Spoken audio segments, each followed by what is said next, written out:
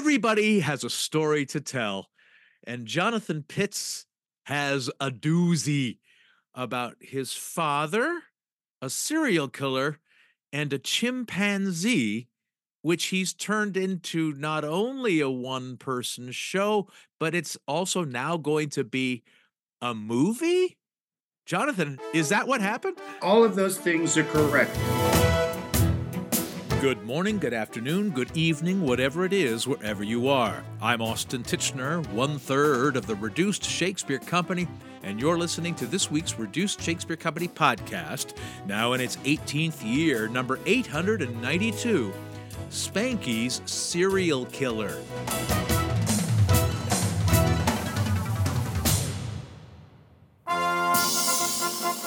Jonathan Pitts is an improviser, storyteller, and teacher who this weekend will be performing his one-man show, My Dad, His Chimp, and a Serial Killer, at Lifeline Theater's Fillet of Solo Festival in Chicago. But also, Jonathan's father's story gets transformed into something else in the film He Went That Way, which is currently playing in select American theaters before streaming on demand later this week.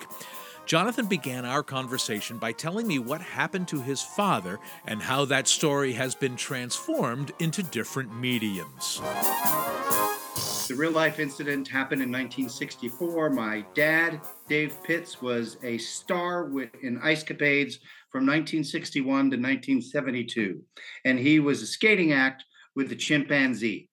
He ended up having 4 chimps over the course of his career. They all skated underneath the name of Spanky, but the first one is named Spanky on stage and off. The others had different names off stage. And in 1964, my dad was driving in his specially made van that Ice Capades bought him with Spanky in the back, and outside of Las Vegas, they picked up a hitchhiker, and it was the first time my dad ever picked up a hitchhiker, and they got along for the first day, no problems. Even the second day, no problems. But that hitchhiker ended up pulling a gun on my dad and made my dad pull off to the side of the road and get in the cage with Spanky for the night. Oh my goodness. And that man turned out to be Larry Raines, a serial killer, and his older brother, Danny Raines, was also a serial killer. They are the only independently operating serial killer brothers in the history of America that we know of. Oh my. And they're both from like South Haven, Michigan. What a wild stat. Right? Yeah. And so for 3 days, my dad and Larry Raines traveled across America along with Spanky in the back. And then my dad let him off in South Haven, which is where he wanted to go. And then my dad went his own way because he was headed to visit my grandmother in Evanston, Illinois, the suburb of Chicago. And 2 weeks later, after killing another 2 people, Larry Raines was arrested. And Larry Raines confessed to 5, was convicted for 1, probably killed more for sure. We're pretty sure that he killed a family of 4 outside of Las Vegas just before my dad picked him up. And there were other people that died in the areas where he was when he was on his murder spree. So they weren't able to pin more to him, but they felt he did more. When did your dad become aware of all of this? Did Larry pull the gun and say, you may not know this, but I'm one of the 2? Larry Raines did tell him that he had killed other people, but my dad didn't believe him. He did believe that Larry Raines had a gun and said that he thought about killing him, but he just didn't believe this 5'7", slightly built kid with a weak jawline who was 19 years old and dressed preppy really was a killer. My dad just thought he was like some teenager making up some bullshit. He knew that the teenager was, he figured it out that Larry Raines was committing robberies as they went along, but he didn't know about the killings. It wasn't until 2 weeks later when the FBI showed up at my grandmother's house because they had my dad's wallet, because Larry Raines took my dad's wallet, that the FBI told him what Larry Raines had been up to, and that he was not just a young punk with a gun who was robbing. He was actually a person who had committed several murders. Holy moly. And did your father fear for his life? Oh, absolutely. Yes. Once the gun came out, from that point on, he feared for his life. Yes. Were you alive at this time? Yeah, I was 4.5 years old, living in Oak Park with my mom and my grandparents because my parents got divorced when I was 2.5 years old. Okay. The first 2.5 years of my life was my mom, my dad, me, and Spanky all living in a trailer home, traveling across America.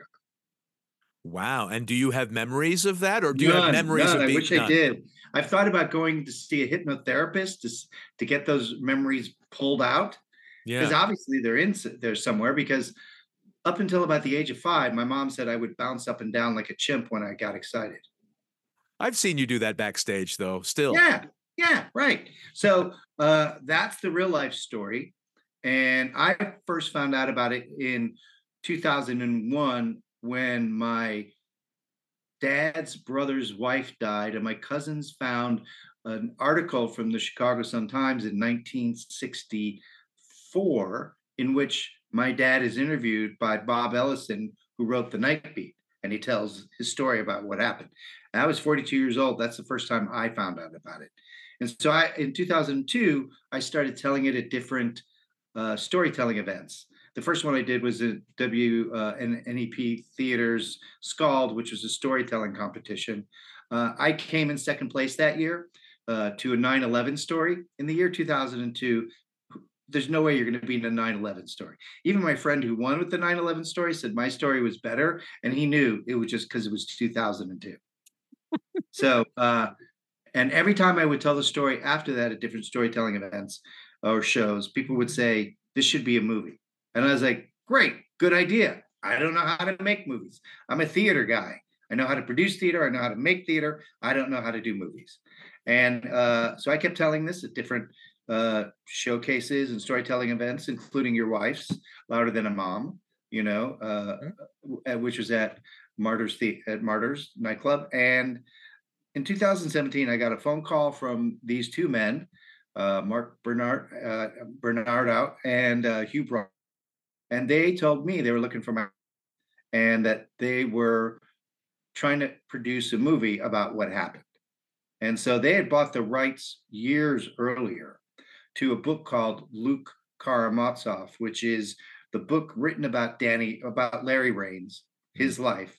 And it was written with assumed names because Larry Raines changed his name in prison and asked the author to have everybody be fake names.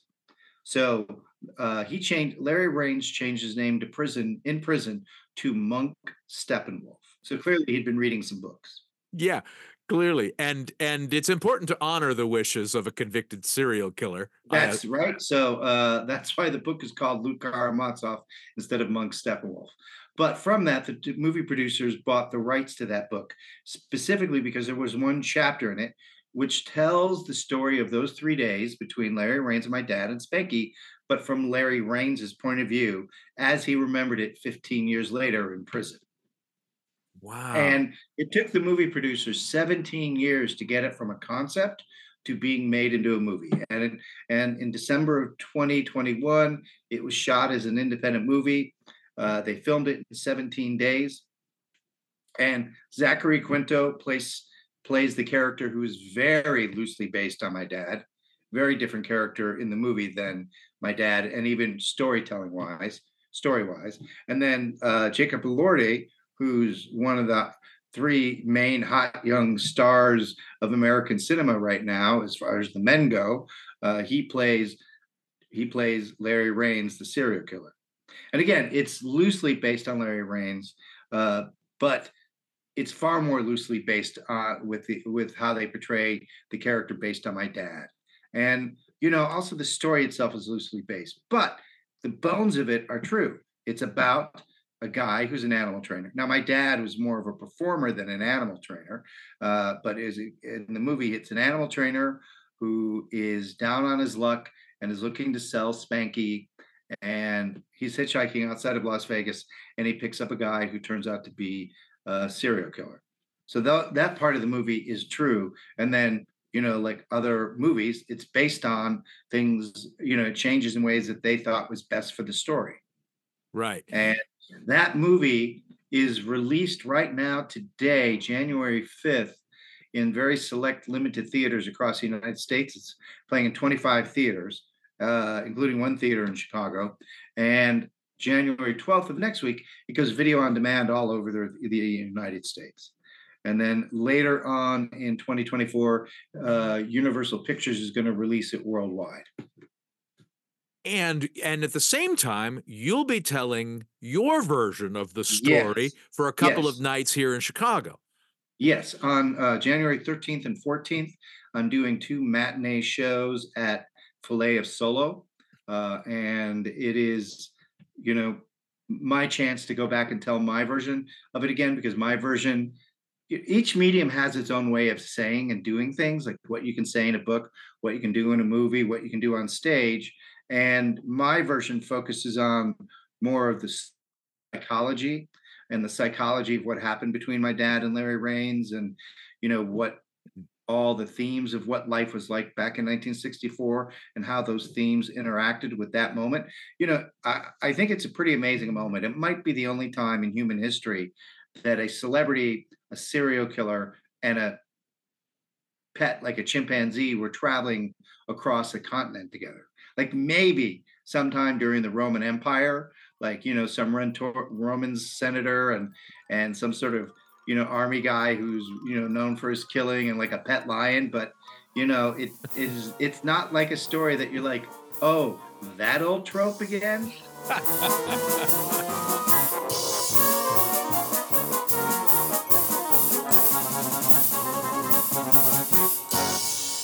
Hi, I'm BJ Jones, Artistic Director of Northlight Theater, and you are listening to the Reduced Shakespeare Company podcast.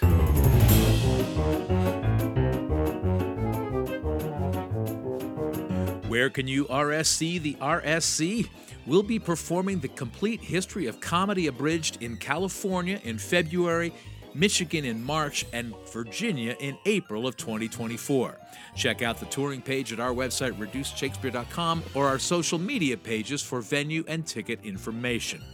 Now back to my conversation with Jonathan Pitts, talking about his one-man show, My Dad, His Chimp, and a Serial Killer, the bare bones of which also inspired the film He Went That Way, starring Zachary, Quinto, and Jacob Elordi.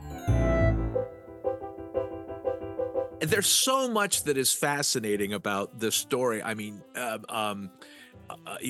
what was your dad alive when you learned about the story at 42?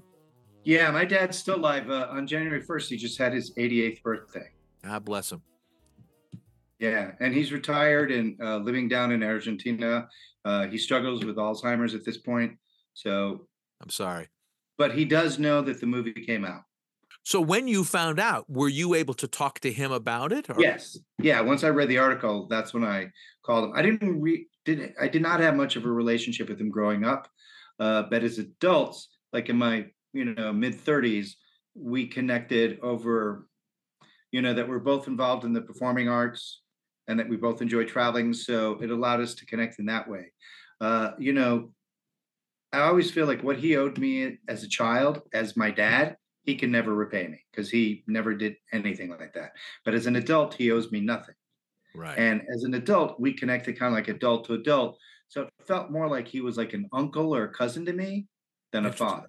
And you seem to have very, very relaxed and mature feelings about the many ways this story it has both turned in your life, but it's many new incarnations, and which seems very admirable and psychologically healthy. Have you always had that, or did you come to it? Well, I think a lot of that comes from like spending a lifetime in theater. There are so many different ways to do Hamlet. Yeah. The real question comes down to, does it work? You want to make the case that Hamlet's gay and that his primary relationships are with the men, and that Ophelia is basically what they used to call a fag hag. You could make that choice. Yeah. Can you make it work with the acting and relationships? Yeah. You want to do different types of interpretations of different shows in different ways. Great. Can you make it work? Because there's so many ways to tell stories. It comes down to, do you make it work? Especially when you're recognizing these are stories that we do in theater. These are stories we do in movies. It's not a documentary. Right. And the story even a documentary changes depending on the teller. Absolutely. And that's one of the things I noticed is how Larry Raines talked about things 15 years later, and then how he talked about things in 1987 with like his last interview in prison. They're different versions. And I've heard my dad tell one version of certain things to the filmmakers, producers, and director when he was interviewed by them on Zoom, versus something he said to me, versus something he wrote in his unpublished autobiography. And if this is what Larry Raines said 15 years later after being in prison for 15 years, what would he have said when he was first arrested and first on trial at age 19? Were you able to talk to your dad about how he got into the Ice Capades? I mean, just the origins. Yeah, I know a lot of that. And my dad was a musical theater major at Northwestern University. Mm-hmm. And some of the people he was in class with was like Jerry Orbach. Wow. Paul Apprentice, Richard Benjamin, Warren Beatty. Wow. He was all of that time period. My parents met at Northwestern. My mom was an English lit major, and they met there, and they got married and had me. I guess it was common then, but my, was 20 years old, married and with a baby. After being a musical theater major at Northwestern, which is where he learned all his theater chops, and my dad was originally from Evanston, and my mom was originally from River Forest. And so my dad got into a singing group. They were called the Toon Tattlers. And it was 3 guys and a girl. So, kind of like basic improv group, like 3 guys and a girl. And after a while, the girl dropped out and it was just the 3 guys. And they got a gig at the Conrad Hilton downtown. Now, back in the late 50s, you had the Goodman Theater. You had traveling theater from Broadway. Right. You had community theater, and that was about it. Maybe Mr. Kelly's. There was not a lot of that back then, that kind of entertainment that started to develop once you had, the Hungry Eye and Second City and all those things develop. So like, in 57, when he was doing it, Second City was still 2 years away from opening up, and it was still the Compass at the University of Chicago. So to get a gig at the Conrad Hilton was a really big gig. And they were singing there for, like Thursday through Sunday, and they were making really good money at it. I seen one of the playbills, and one of the playbills, one of the opening acts for them was Maya Angelou. Wow. Back when she was a calypso singer. Wow. Before she become a writer, she was a calypso singer trying to make it, Maya Angelou. And after that, the groups broke up, the way most good bands do. Mm-hmm. And then my dad wanted to keep making his living singing. So he started getting gigs at county fairs and state fairs. As a singer or a skater? As a singer. Okay. As a singer. And it was at one of those state fairs that he saw this guy who had his own act with 5 chimps. And they all were roller skating chimps. And my dad thought that was really interesting. And he thought, I could make something of that. And he befriended the guy who owned the 5 chimps. And he bought one of those chimps. He didn't buy the alpha chimp. He bought either the second one oldest or the mid, somewhere there. And that was Spanky. And so Spanky was 2 years old at that point, used to performing in front of humans, used to roller skating. And my dad bought him, and the guy taught my dad how to train Spanky. And then they started performing as a roller skating act and a tightrope walking act and all kinds of tricks that Spanky could do. And they were performing in nightclubs and semi-circusy things, state fairs as well. They also did a tour of South America. At one of those shows, somebody else said to my dad, you guys, you should teach him how to ice skate and then audition for Ice Capades. And my dad thought, that's a really good idea. And he auditioned. And he didn't get in the first year, but they're like, we'll remember you, come back again next year. And then they hired in the second year. And when they hired my dad and Spanky, they fired a human. So one of the guys lost his skating gig to a chimp.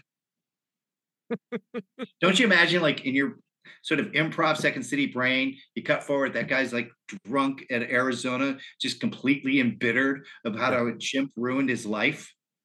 I want to see that one-man show. Right? That's it for this week's Reduced Shakespeare Company podcast, except for one more thing, which I'll share with you in about 60 seconds, so stick around. Jonathan Pitts will perform his one-man show, My Dad, His Chimp, and a Serial Killer, this weekend at Lifeline Theater's Fillet of Solo Festival in Chicago. And the film inspired by the story, He Went That Way, is also available on demand starting this weekend. Go to lifelinetheater.com for more information about the Fillet of Solo Festival. Then send us your extraordinary parental escapade via email to feedback@reducedshakespeare.com. Or throw a comment to us over on the socials or on our own actual website, reducedshakespeare.com, or visit my website, theshakespeareans.com. You could also follow Jonathan Pitts on Instagram at jpitts1028. Thanks as always to Serial Eater Matthew Croak, web services by Ginger Power Limited, music by John Weber and GarageBand. Our random fan shout-out this week goes to Jamie Kim Williams. No reason, it's just random. Special thanks to B.J. Jones, Artistic Director of Northlight Theater here in Chicago, whose production of Dial M for Murder, directed by Georgette Verdon, just closed and was both an artistic triumph and huge crowd pleaser. And as always, thanks very much to you for listening. Please continue to stay safe and keep your masks on. I'm Austin Titchener, 892 2676th of the Reduced Shakespeare Company. Speaking of this story being told in multiple versions, do you think at some point we will see the version directed by Matt Reeves starring Andy Serkis from Spanky's point of view? It's only a matter of time as you're creating the Spanky universe. The Spankyverse! Right? This podcast is a production of the Reduced Shakespeare Company, reducing expectations since 1981. Go to reducedshakespeare.com for performance dates, actor bios, email newsletters, and so much less.